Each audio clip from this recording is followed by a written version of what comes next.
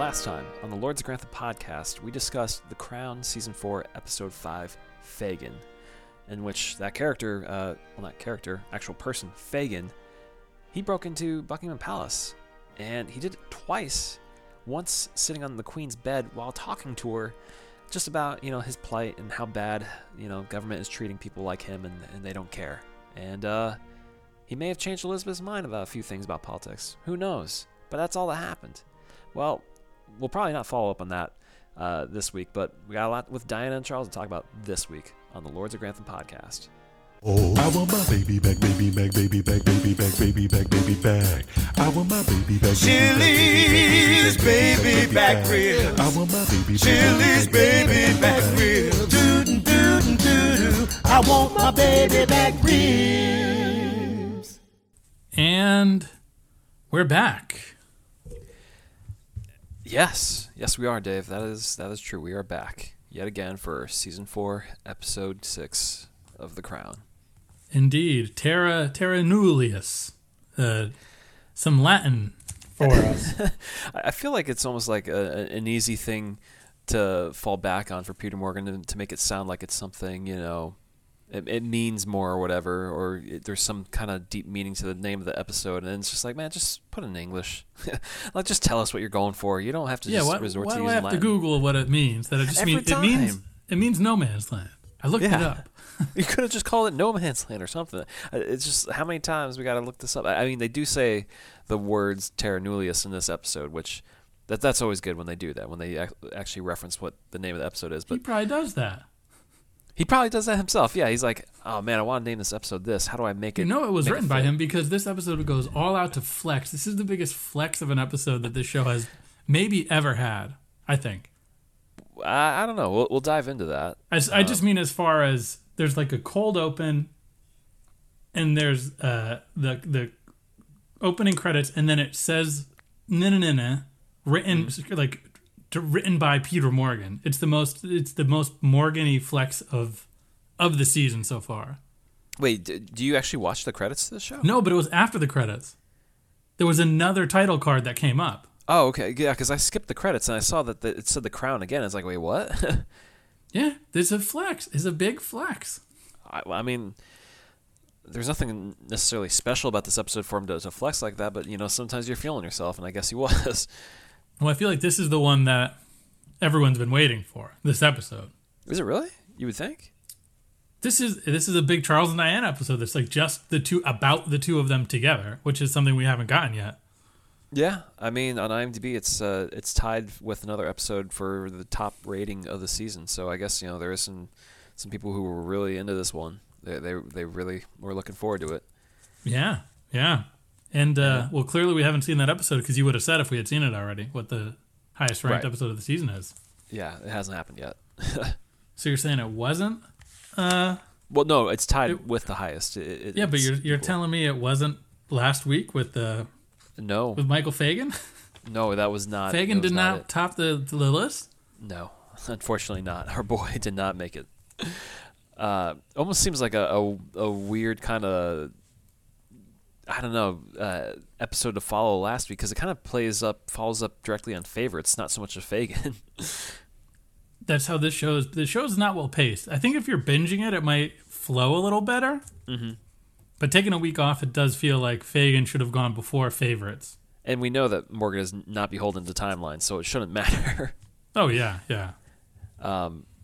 Before we fully dive into this episode, though, Dave, is there anything new or anything else we want to discuss? Not to my knowledge, Corey. Is there something? Are there any headlines in the world of The Crown that I'm unaware of? Not in the world of The Crown, but in the world of Downton Abbey, Hugh Bonneville is taking on a new role as a COVID-19 vaccine marshal. What does that mean? Well, Dave, on People.com, my leading source for news, Downton Abbey star Hugh Bonneville is playing the most important role of his life. The actor who stars as the Earl of Grantham in the hit historical drama is volunteering as a marshal at a COVID-19 vaccination center near his home in Midhurst, West Sussex, where his job is to welcome people and put them at ease ahead of their injections. That's a way to get people to get vaccinated. He said, I get to wear a high vis and be very bossy and go, oi. And then he said, "No, it's just a way to welcome people, as I'm about to do. Good morning, sir. Welcome." He's he has probably to get just there at 7:30 in the a.m. in the morning. Oh, boo-hoo.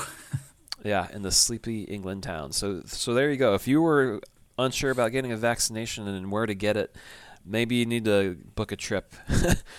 Maybe he just go. wanted to cut the line because he knows as an actor he's not, he's not until like phase 8. Come on, he was better than that. He's not just trying to. No. I don't think he was that kind of guy. But I'm down to go to Midhurst, West Sussex, to get him to help. You're gonna have to wait at least 2 weeks or go twice. I'm gonna be waiting a long time probably for my vaccination. So just show up in England and be like, "Hey, please, I'm here." I'm American, I know, but I just want to meet Hugh Bonneville. So, anyways, there's that. The more you know. Yeah, and I was not necessarily related, but I was just looking up some stuff on the Crown for some pictures for some stuff on our end, and I came across an article where Piers Morgan was very critical of the treatment of Lord Mountbatten. I don't know if you saw this. Piers Morgan, not Peter Morgan. Okay. And he said that it's almost impossible that note that Lord Mountbatten wrote Prince Charles. It's like, dude, you got to get your act together. You got to do, the one that he wrote and then went and died. No, the one like or when he was after like, calm down. You messed up sown by your sowing. seeds. Yeah. He said that that's almost an impossibility that happened, and that's totally disrespectful to the memory of Lord Mountbatten. Get in line, buddy, with everyone else. There's a lot in this episode. That's a winner of the Celebrity Apprentice right there. Who cares? Okay, he's a piece of trash. There's a lot in this episode that you can just, a lot of assumptions were made. So whatever, It's a drama, people. Yeah, so let's get into, speaking of the drama, let's get into it. No Man's Land. Yeah. Another eating disorder warning for this episode. Yep. I appreciate that preface. It's not fun to watch at all. We see a new prime minister, but it's not the English variety. Dave, where are we headed for this episode? Down under. And how did you feel about that, Dave? Oh, I got excited. Because I don't know if we've referenced this before, but Dave makes a big stink of it that he was born the same weekend of the release of Crocodile Dundee 2. And I think Dave, we have brought it up the last time they went to Australia. Yeah, and Dave believes he has Dundee in his blood. It is. That's in my DNA, not in my blood. I guess blood is in my DNA, but DNA is in my blood. Okay, all right. So Dave, you felt a little bit at home watching this episode? Yep. All right. There was no. So there's here we no are. good day, mate. There's not. What if Peter Morgan wrote it? That's not a knife. This is a knife. Bit. I would love it. That would be great. Missed opportunity. Real missed opportunity. But we do have Bob Hawke. Yeah. The Prime Minister. Well, not yet when we first meet him. He's a candidate. Oh, right. Soon to be he's Republican. ABC Australia asks him how he feels about the royal visit that's forthcoming, and he's not thrilled. He doesn't seem interested at all. He's very malicious towards the royals. You can kind of tell what his whole platform is, which is essentially breaking off from the Commonwealth, making Australia its own thing, which is fair. I mean, what do the Brits know about them? They're completely removed. They don't care about them. Yeah, he said you wouldn't put a pig in charge of a herd of prime beef cattle. Yeah, I mean, they're probably just collecting taxes on them and not caring about them at all, Yeah. So he's got everyone on his side. Back home, though, we see the Queen and her. It's almost like they're making this a thing now, where it's Queen Mother, Princess Margaret, Princess Anne, and Queen Elizabeth just talking. Like the bad girls club. Yeah, the mean girls. They're all just gossiping. I think Elizabeth says that Hawke is just a proud holder, or she heard that Phil said he's a proud holder of the world record beer for drinking beer. Yeah, he drank like a liter in some fast amount of time. I'm surprised Margaret wasn't like, let me go to Australia. Yeah, I can go down under, have a fun time. have some Fosters. But they're increasingly concerned about Diana. Don't know why I just said it that way. But yeah, she's unhappy, and they seem to have an idea as to why.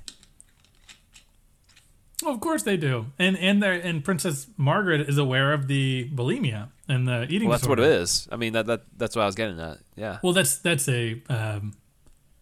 not why she's upset. That is a symptom. Yes, and they seem quite aware of the fact that things aren't going so hot for Diana and Charles. Mm-hmm. And now they have to go to Australia, and it becomes a bit of a argument there where she's gonna have to leave her kids behind, as the Queen did, for 5 months. Well, she wants, before we even get to the title card, they refer to the Prince William as a stabilizing influence, and that's why they want to bring him on the trip. Yeah, that's why she wants to bring him on the trip. But Elizabeth, she can't understand why she can't leave the children behind for 5 months, and Princess Anne's like, excuse me. Yeah, I mean, Margaret gets the best line where she says, "And do you suppose that might have had consequences?" Just tell it like it is, It's funny though, Dave, because when we were watching the show, we were wondering where are the kids? Why aren't they there? Now we know. She just didn't care. Yeah, if the Queen was anyone else, they would have called child services on her. She literally abandoned her children for months at a time. Well, abandoned, no. She left them in the care of a nanny, but still. Sure. Child services. All her friends would not be, at the soccer game, they wouldn't be like, hey, you're Mother of the Year. They'd just be like, what? Is everything okay? 5 months. Why are you leaving these kids behind all the time? I'm working on my marriage. How long do you have to work on your marriage for? Well, for her, 5 months is the name of the game. Yeah. So we get the flex of the crown, the name Peter Morgan. Let us know what's going on today. Mm-hmm. Then we go to a party. Yeah. It's Camilla and Charles holding court. Yeah, holding court, telling some kind of story about a bear and a hunter with bigger and bigger guns. And maybe I'm reading this incorrectly, but didn't they say he dropped his pants at one time? That this bear is doing sodomy to this dude? I think so. Because I was just like, wait, what's the humor in this? I don't get this. I'll be honest, I got a little turned off by Charles and Camilla on screen at the same time, so I wasn't laser focused on it. And then I was like, huh? What? I just who is this humor for, this bit? I mean, it kind of shows how just... I mean, this is a naughty couple. They ain't meant to be. There's a bunch of old people there. They're telling the story to a room full of mostly old people about this bear taking down this man. And the hunter gets a bazooka. He goes from a pistol to a bazooka. This is bad news bears. It's stupid. Written all over it. It's all just bad news bears. Not feeling it. And I don't even see the chemistry between them two either. I mean, maybe it's just the actors. I just don't see it. It's just it's forced. It all just feels unnatural. They feel they have a friend vibe to me. Yeah. Yeah, I'd agree. Good. I'm glad. Yeah. But, Charles has to go to Australia. Mm-hmm. For 5 weeks, right? 6 weeks?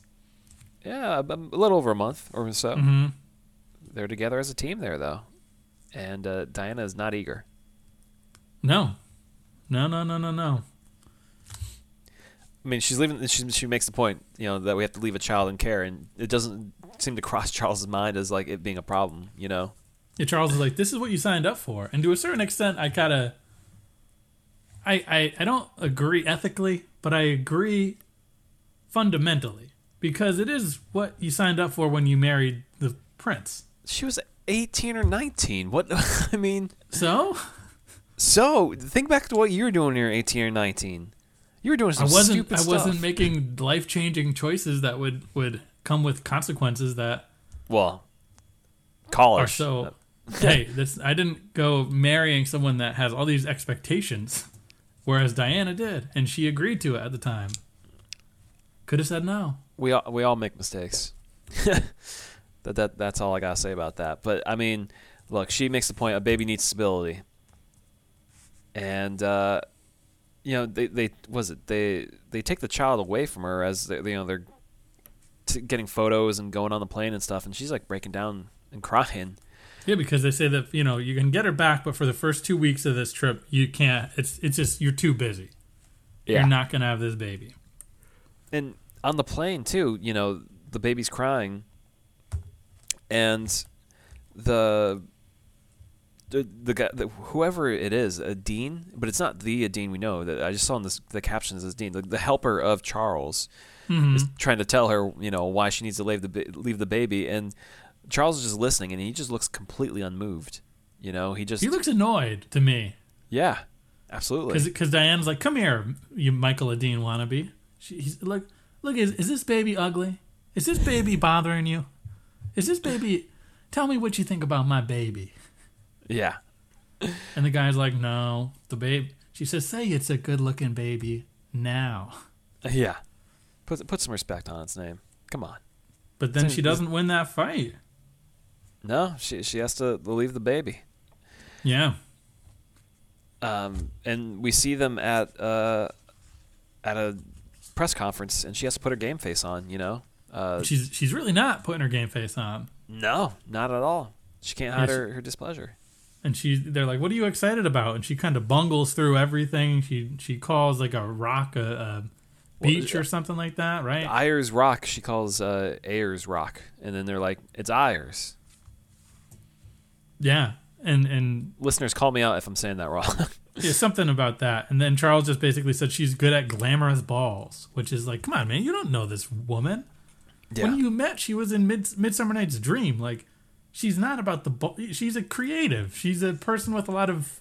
Well, she likes to dress up and stuff. I mean, I don't think he's that out of line saying that she likes the balls, but it is... It's very reductive. Exactly. It's a bad look to say that's what she's looking forward to. Mm-hmm. But we see that they're Bob Hawke's people, because he's one, seem to be poising to protest and make their presence known, because this is a very expensive trip for the taxpayers of Australia. I mean, it's coming out of their own back pocket, so it's just like, what are they doing here? Mm-hmm. And while that's going on, we do see the Queen watching footage of their Australia trip from 1954. Yeah, the one that we watched an episode about in this podcast. I can't remember anything from that episode. Was that where I think they got into the big fight and the press is like videotaping it, or is that Africa? They blend together, the two, to be honest. It's the land down under, or it's first season, Africa. Though. I think they go to the Commonwealth. They make a big thing of it. Because that's the trip where they're supposed to repair things. That's right. Yeah. Mm-hmm. So that's why I think the Queen kind of sees this as an opportunity for all of the rights to be wrong, because she knows that it helped her and old Phil. Yeah. We do see some of the people that Hawke is pulling together, to throw off this whole thing, or whoever's going to protest. They call Charles a jug-eared bonehead, which is so on point. The guy's ears are massive, especially in real life. And he's got a bit of a square head, so it looks like a jug head. So props to those protesters. They really nailed it, And there's an image later on, later on in this episode, of a billboard with his jug head, and it's like... Oh, yeah, the protester at the polo game? It's great. It's great. Yeah, let's make fun of these. They deserve it. Yeah. So now we see them outside of Flat Rock, outside of Ayers Rock. Mm-hmm. Is this the flex you were talking about, Dave? No, the flex is just the fact that he put his second title card. There's no... Oh, okay.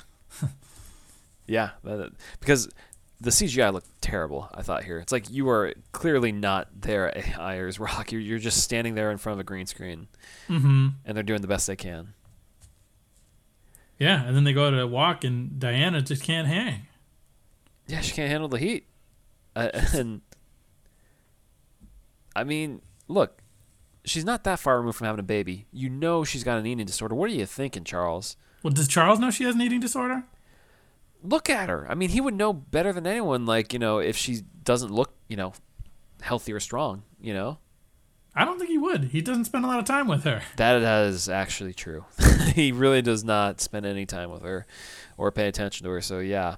And so we hear what he says to Camilla, that she's pathetic, weak, fragile, and he can't rely on her for the simplest things. Oy. Why did you marry her, Charles? Come on, dude. Come on, man. I don't know why. But then she puts her foot down. Mm-hmm. And what does she say? Well, she wants to change things.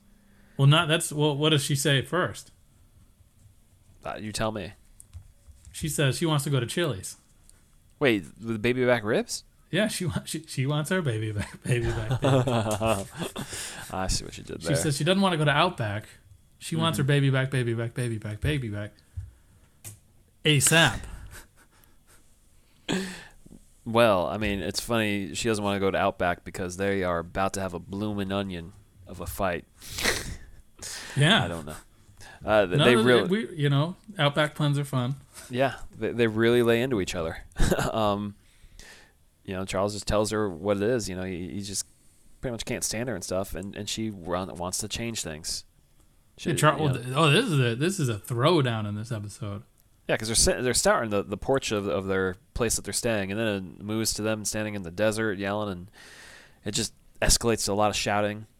Yeah, and Diana's like, you don't understand me, and Charles is like, I've always been misunderstood. And he's not necessarily wrong. God knows Phil didn't understand him. Sent him to that military school. Yeah, but it's not about you, dude. It's about her. And the way you're treating her. It's about them. It is. Yeah. He is terrible. And it just seems like their go-to MO is fighting rather than working things out. So she has a point. She's tired of living up to his standards that are completely impossible. Mm-hmm. And he says he feels unthanked, that he's seen as an old man or gargoyle, as he said.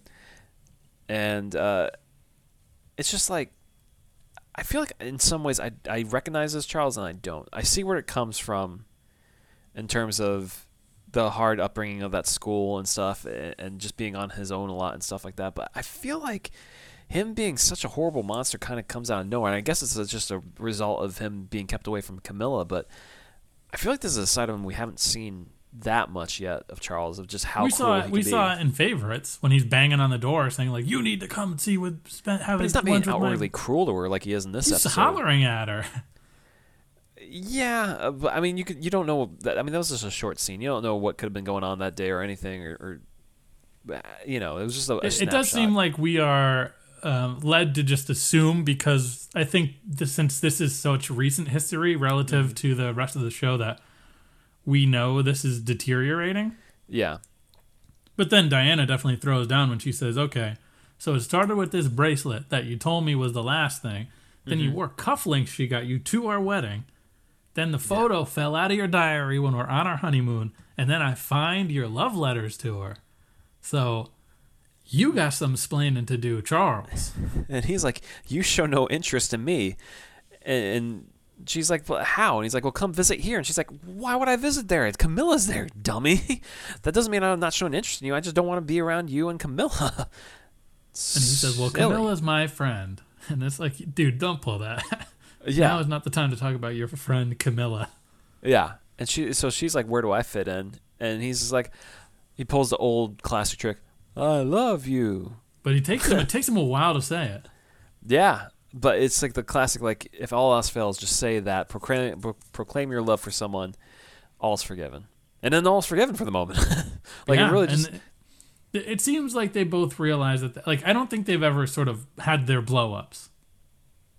Yeah. Like that, like this, where they've cut, because Diana's like, I got to talk to you. And Charles is like, well, I should talk to you. And then they go at it. Kaboom. Yeah. And then they set forth a plan of how to solve it, which was, give them more time on a regular basis. No more Camilla, hopefully. Yeah. She calls him clever, handsome. He calls her gorgeous. And there you go. They serve each other some platitudes to have a fresh start on Easter. Yeah. And then we see them at some some club dancing, and they are the stars of the show. I mean, they're traveling around. We get some more bad CG of a large crowd and the Sydney Opera House behind them. It's clear that the crowd is just, they copy and pasted the crowd to make it seem like they have a lot of people there. I'm sure our listeners do not care about us being critical of that. That's fine. But he's there proclaiming how proud he is of his wife and stuff, and the crowd is going ape shit for Diana. She is just... People can't get enough of her. Yeah, she's very popular. She's supernova. I mean, kudos to her. She I don't know. She's got that. What do you call it? That the zhuzh. She's got the it factor. Yeah, she's got. She's the a star. Factor. She's made to be a star. Yeah, and she's dressing up like in the pink suit that she wears or whatever, the pink dress that she wears. Mm-hmm. How can you not? How can you ignore her? I mean, they have a parade and the guy shakes his hand and says, "You're lucky to have her." Yeah. And then then we go to Brisbane and it's like they're swarmed. Yeah. And Bob Hawke is thinking like, this is it. Brisbane is my people. There's gonna be, they're gonna throw poop at her. And the way the score was in Brisbane, I was like, did they attempt to assassinate Charles or something in this scene? Because it sounded like something was gonna happen. They get awfully close to him. And then they swarm Diana, and I'm like, is something gonna happen? And then nothing happens. It's just like, no. She just wants to exchange dresses with one of the people in the crowd. Yeah, and then we cut back to the Royals in England. Oh, but we during this whole sequence, though, we do see a phone call come from Parker Bowles to Charles, and he's like, nah, not now. He's like, I'm doing good.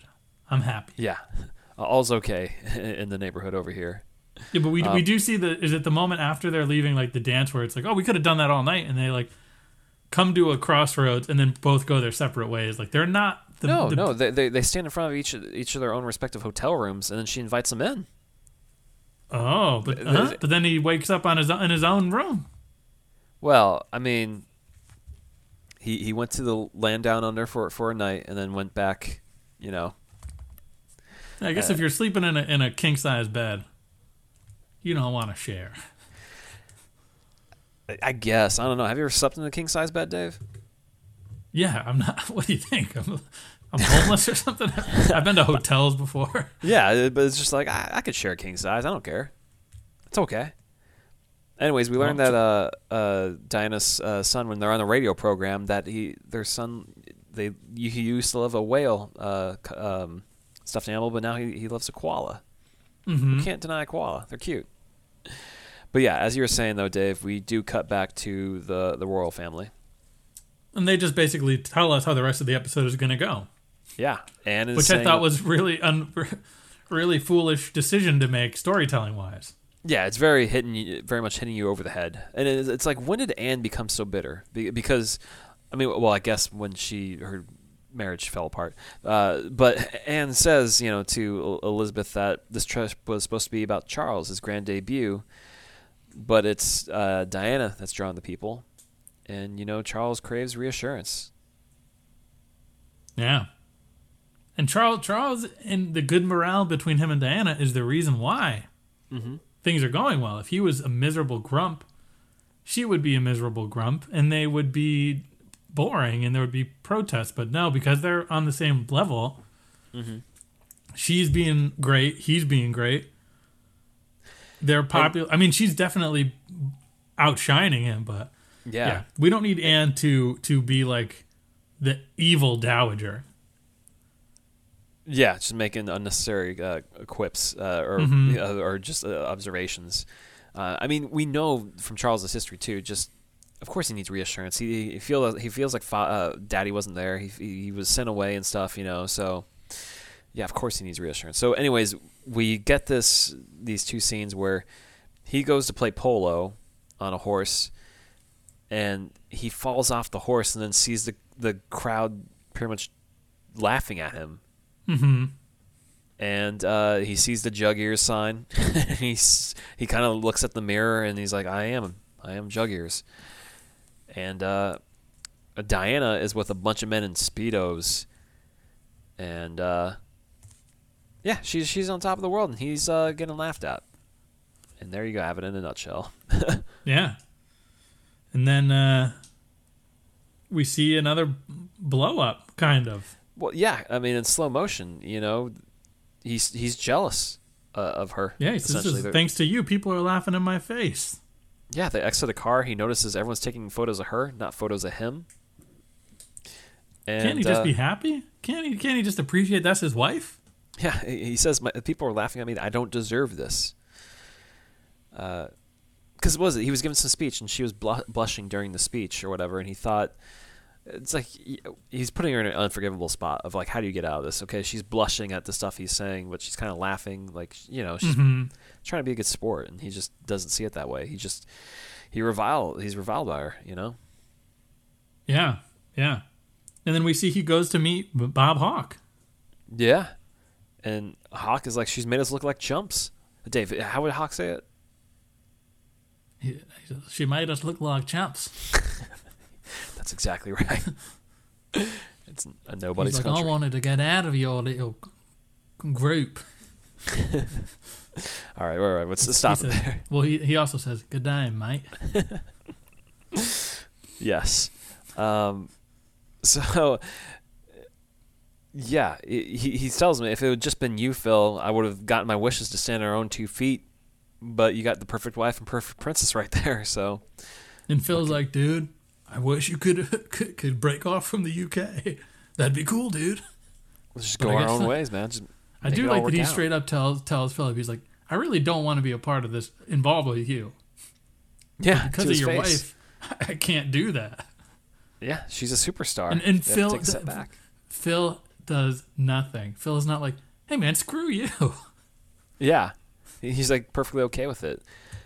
But it's kind of wild because this episode takes place in 1984, 30 years after they traveled there. And as much as he says, like, you set us back, and 2 years later, in 1986, they were able to break away from the Commonwealth, Australia. So it's like, it didn't really set them back. I guess, 2 years. It's all just, yeah. But it's weird the way they position it in this episode, because there really isn't any reason to have the Prime Minister in there and like this whole kind of subplot or anything. And I think maybe Morgan thought that he needed to juice it up just a little bit. Yeah. A little zhuzh in there, yeah.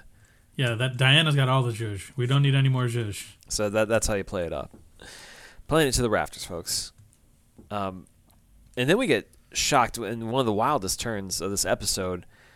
I don't know how you took this, Dave, but then it cuts to black and a bunch of tribal folk are shouting at us. And I'm just like, what the hell is going on? Yeah.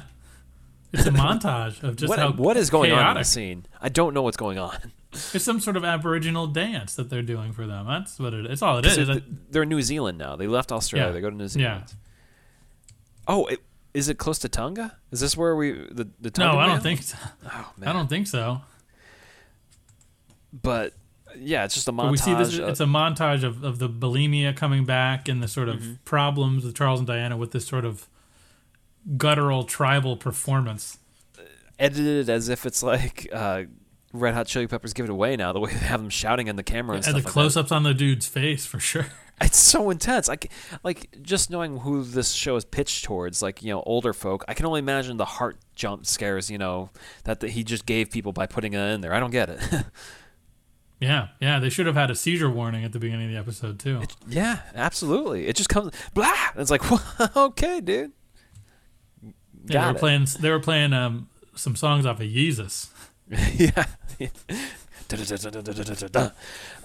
So, anyways, Diana is like, I need to talk to the queen. I need to get out of here and talk to her. Well, when the plane lands, we see that's like Charles is like, I'm going home, and Diana's like, I'm going home, and the cars literally go the opposite directions. Yeah, it's like someone took Film 101 and directed that shot. Nominated for a Golden Globe. Did you notice that this episode on Netflix it said like nominated for Golden Globes? And it's like, oh, come on, don't fool people into thinking that that means anything. Anyways, yeah. So Diana goes to talk to the queen. Indeed, she says, "I'm struggling." Yeah, I'm hurting. But the queen's like, "There's pictures of you everywhere. Everything must be perfectly fine, right? That's how this works." Mm-hmm. But Diana's like, it's not good. We're not getting along so hot. Yeah. It's just not working. And the Queen immediately takes this the wrong way. She's like, do you mean I'm a terrible mother? That the Duke of Edinburgh was a terrible father? And it's like, you're jumping to conclusions a little bit quick there, Elizabeth, what she's insinuating or trying to tell you. And then the Queen pushes back. She's like, seems to me like you're enjoying the limelight too much. Yeah. Which is just like, I don't even know where that's coming from a little bit. Like, they've kind of slow played this evolution of the Queen over the past year, but I can definitely buy that she's a little bit more judgy as Olivia Colman portrays her, and that she doesn't have sympathy. But at the same time, I was just watching this is a harsh turn. This is a strange turn for Elizabeth. Right. I was just watching the scene and just thinking, like, how did we get here from Claire Foy? Like, I don't recognize this Queen from the Claire Foy Queen at all in some ways. Well, it's so tough because Diana's like, yeah, well, obviously, feels good to be cheered and get some positive attention. Because God knows she's not getting it from Charles. And then she's like, all I want to do is play for the team, and you won't let me. Yeah, that's what Diana I don't even tells her. know you. And the Queen is just like, just not good at having this discussion. Yeah. And the Queen makes the point, like, it's a mistake to assume people feel sympathy. Because she just thinks that, they're kind of... People just don't think of them as people in their roles, They can't show sympathy towards them. And then... But, Diana's like, I got a kid. Like, people love the kid. People love me. People love that we're humans. People got mad love for me. I don't know what you're talking about, Queen. Just because you don't open yourself up. And that's where she says, I want to play for the team. Put me in the game, coach. Take me off the bench. And then the Queen rings the bell. She's like, this conversation's over. She tells Elizabeth, you're the captain of the team, which I thought was some kind of weak writing, where it's like, you couldn't have just made this more literal, could you have, more... But yeah. No, and then Diana just goes for a vice grip hug, and it's like, Diana, this is a call for help. Yeah. Like, help me. And it really goes to show of this character they've created of Elizabeth on the show, who just can't recognize emotions in a lot of ways or understand them. She's just, cold as ice. Yeah, and then we get another meeting of the Bad Girls Club, the Mean Girls Society. Yeah, they're having dinner, and the Queen actually does float the idea of maybe having Diana become a liaison between the Windsors and the modern world. That it's a way for the crown maybe to stay relevant or something like that. Mm-hmm. But Queen Mama immediately shuts that down. Says Diana's an immature little girl who will give up her struggles and bend. Oh, yeah. And then they say when she bends, she will fit. And then, Margaret has to come in. If she doesn't bend, she will break. Yeah. And Anne agrees with that, too. That she'll break, pretty much, right? So... Yeah. It's just kind of odd to see the Queen defer so much to the Queen Mama. Because, like, clearly she comes from a different time. And I understand that she has to respect her opinion and stuff like that. But it's like, don't take your advice from... It's almost like when you get your advice, Dave, from your grandparents of, like, well-intentioned, but completely out of step with what today is sometimes, Mm-hmm. Like, in my day, I used to meet people doing this or that. And it's like, okay, yeah, I have an app for that, So... It's just how I see it here, too. Is like, Elizabeth, what are you doing listening to your Queen Mother? Give Diana a role, And I think she's learned from that, too. You see that today with Meghan and the what's the other one? The one that Kate? Everyone... Yeah, Kate. the main one. Yeah. That she's definitely put more of an effort into, like, showing them the ropes a little bit and having them be out there as, like, public figures. Yeah, for sure. So, can only hope that they turn this boat around at some point, but I don't see it happening in the near future. No, not at all. No. So, Dave, was this a good episode? Yeah, it was. I thought the stuff with Bob Hawke was a little tacked on, but everything else was good. Yeah. Yeah, I mean, I think we covered it a little bit. Just, I struggled a little bit of them turning the royals into, like, these evil villains, which, I mean, based on what I've read... they may have gone a little soft on them in certain respects in terms of, like, how bad of people they are, but it's not in the villainous way that they show them here. It's more, subtle, like just not realizing the power they have or the place that they have and the effects that has. Yeah, maybe. So it was hard just to see like Charles just becoming such a terrible person towards Diana in this episode. Well, the problem is it's not just Charles, because if it was just No, it's Charles, the whole family. then you could fall back that Queen Elizabeth is sort of concerned, or she cares and she wants the best thing for the couple. But no, she's like doubling down on Charles's side almost in a lot of this, and it's really strange. I mean, I guess in some ways, I think we're supposed to read it that when Queen Elizabeth takes issue with Diana not leaving her children behind, she sees it in some ways of Elizabeth not putting her best, or Diana not putting her best foot forward with Charles. That she reflects on how the Australia trip helped her to salvage her marriage with Phil, and that's the opportunity that's there for them, but she's too busy with this child and clinging to this child to give it a shot. So maybe if they played that up a little bit more, and that. Maybe that's an unfair read, but that's the only reason why I can really come to like why Elizabeth, because it seems like Elizabeth was telling Charles just 2 episodes ago to be there for his wife in the Favorites episode, and now Diana's telling her he's not there for me, and then she doesn't care, So it's just. I think it's a matter of like mothering, like she's going to be critical of her son to her son's face, but when her daughter-in-law is like, hey, your son's not being that great, she's not going to be like, well, my son's bad, and I know it. She's going to be more defensive. But it does also come out of nowhere. Right. Considering the last episode, she had a total stranger sitting on her bed and talked to him for 10 minutes. And no one brought it up since. Yeah. But yeah, and that's why I feel like we have to do some like legwork to kind of figure out what's with this heel turn a little bit, this tweener turn. Yeah. Well, with that in mind, let's get to the power rankings. Yeah. Who do you got going down? Number 3, I got Anne. I just don't like her attitude. I have Anne here too. She's just a negative Nancy. But she's a negative Nancy for good. She's trying to make points, and they're not hitting. And I feel bad for her. They're hitting at home. They're not hitting with us. For our we just don't want to. I sympathize with Princess Anne. You sympathize with her. Yeah, when she says like when Margaret's like, well, do you think you're leaving the kids for 5 months did anything? And Princess Anne's like rolling her eyes, like, I'm definitely on Princess Anne's side in that situation. Sure. I just don't like how she's just calling her shots on how Charles will behave, and part of this whole Mean Girls thing. I don't like this Mean Girls consortium, and because of that, David, number 2, I got Elizabeth. I don't like this whole negative turn where they're all just conspiring in a lot of ways against Diana and just talking trash behind her back. I don't like seeing it. I don't like it. Don't like this attitude. Well, I got Bob Hawke at number 2. Okay, he got elected to prime minister. Yeah, but he wanted to break off. Okay, and that's the whole side plot, is that he couldn't because Diana put him in his place. I mean, sure, yeah, that's I guess for that time he got put back. Well, number 1 going down, I feel like we got to be in lockstep on this, or I'm totally missing something. But I have Charles. Okay. Wow. Well, he's a piece of trash, man, through and through this entire episode, and he's completely unhappy. And he's not a good father. He's shown us to be a terrible father.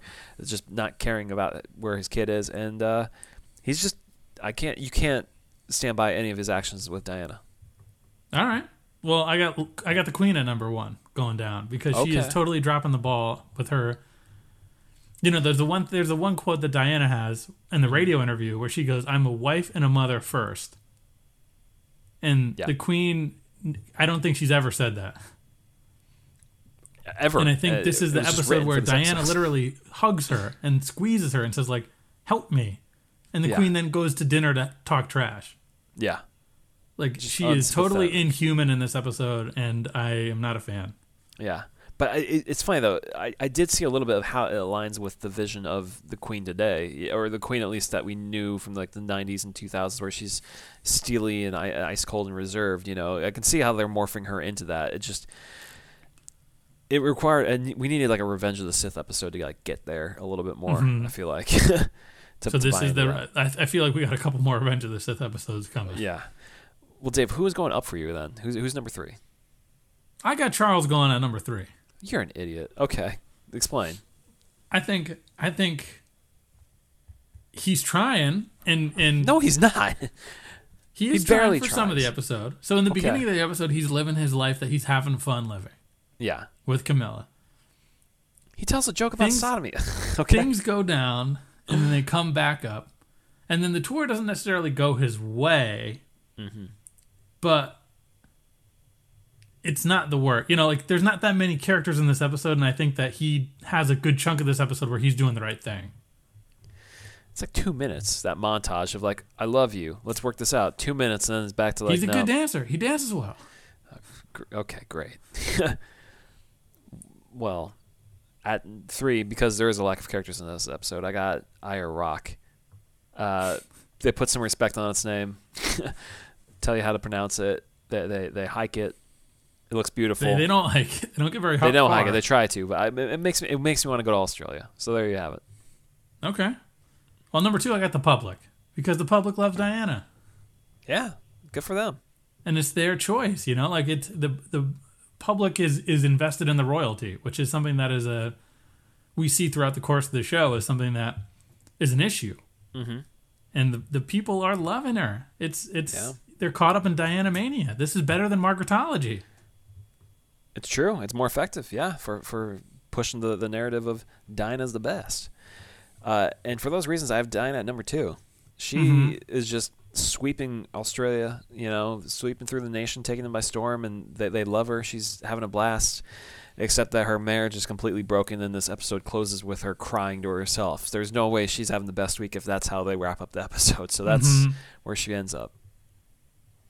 Well, I got her at number 1 because I think Because you don't care. no, because I think she does a lot of she makes moves.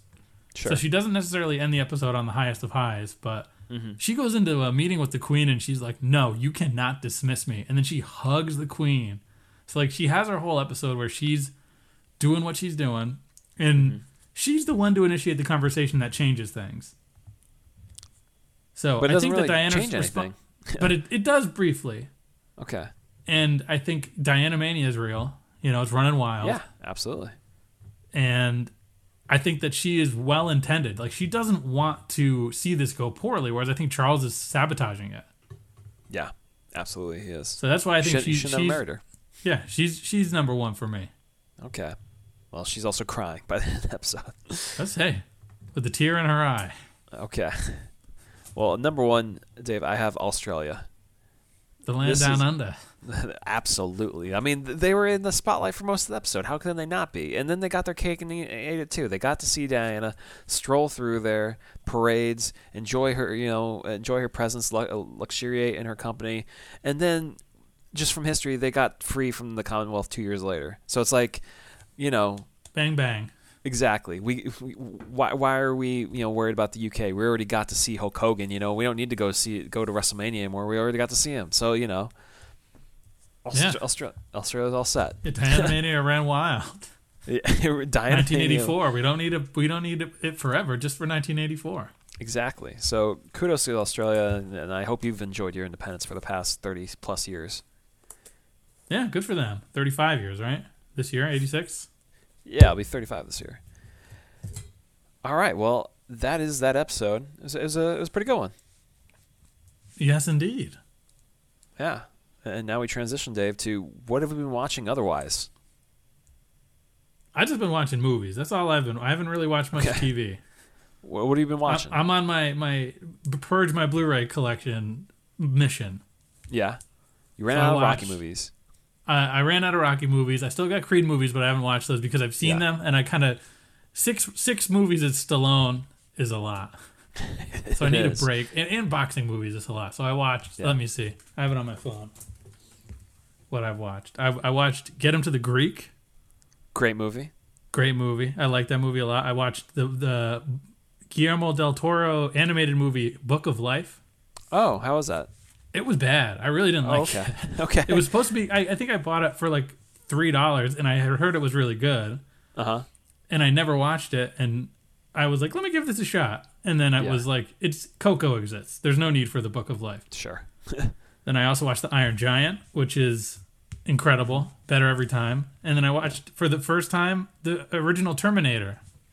That's insane. Well, I haven't seen all of Iron Giant front to back, but Well, that's a you great not movie. seeing the Terminator though is come on. I've seen 2 and 3. I've seen 2 about 10 times, but I've never seen all of 1. So I bought it really cheap, saying I got to get around to it. And it's good. It's good. Arnold just shooting people with shotguns the whole time. It's solid. The gun store scene too, where with the uncle, the guy from Gremlins, who works at the gun store. Yeah. And then I watched it. Continue talking about the Terminator? Where he says like something right and he says wrong, and then Arnold probably has 8 lines in the whole movie. I don't get how great. I'll be back is so standout. It's just like happens and then it's done. It's just a statement. Yeah. And then I watched the Green Hornet, the Seth Rogen one. You're blazing a trail through your Blu-ray collection.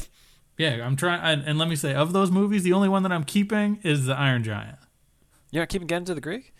Oh, actually, no. That's yeah, but I don't know if I'm gonna like watch that movie again. Like I really like it, but I don't know if I need it. You watch it every 10 years or so. Yeah.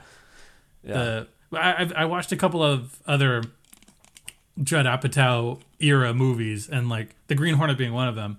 Mm-hmm. And those movies are just so long. Like he's allowed for comedy to become like 2 hours. It's just too long.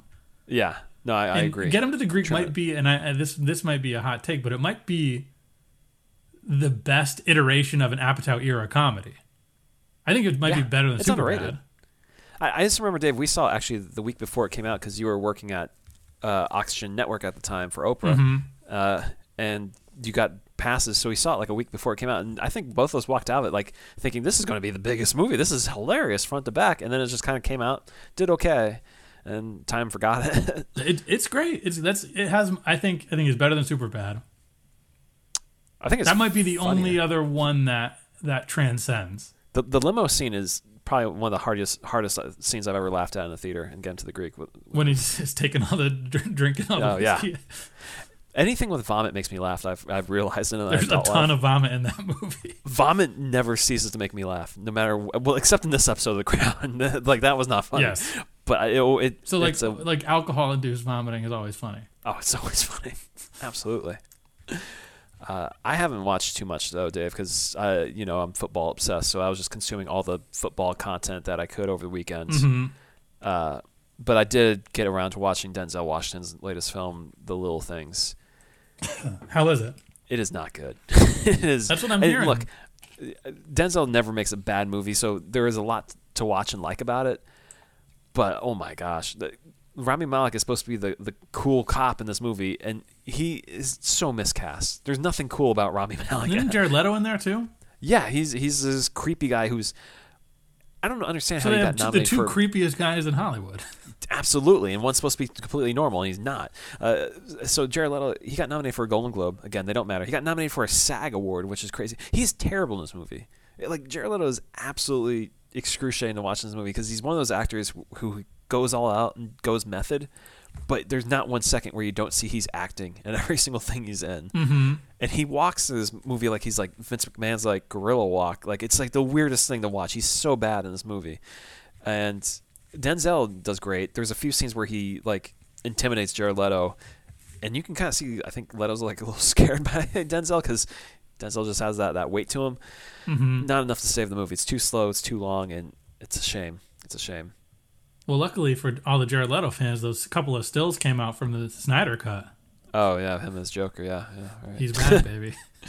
Yeah, that's what everyone wanted. Yeah.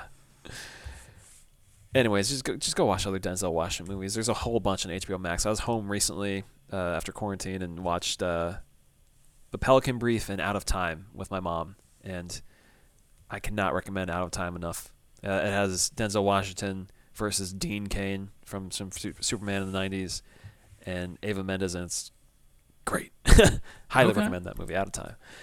Stream it on YouTube for free. So anyways, there you have it. Yep, that's all we've been watching. Another week of The Crown in the books. We only have 4 more episodes left, Dave, of this season, and what do we do? Well, then I think when we look at the calendar, a month from now, so 4 more weeks, we'll have to recap some stuff. Yeah, so then, 5, and then we're going to be right around what they call WrestleMania season. So maybe it's time for a little bit of a Crown Mixed Match Challenge. Let's get wild, man. Diana Mania. Let's let it run wild. Yeah, it's running wild on all of us. Yeah. But until then, you can find us on Twitter, Facebook, Gmail, lordsgrantham@gmail.com, and Instagram. We're there. And Yep. We just got, over the past week, we got a new upstairs tier Patreon patron. So thank you. Let me look up the name. I know we got one right before our Pride and Prejudice episode. And what's Sonia? her? Sonia, yes. We just got Lisa. Oh, So I have to send her all of our backup episodes. So that will be happening Thank soon. you. But another member of the Lords of Grantham Lounge, which has Appreciate it. become very lively. I'm very impressed with the people in there, the individuals in there. packing them in. You've done something right when they're starting the episode discussion threads, and you don't have to. Yeah.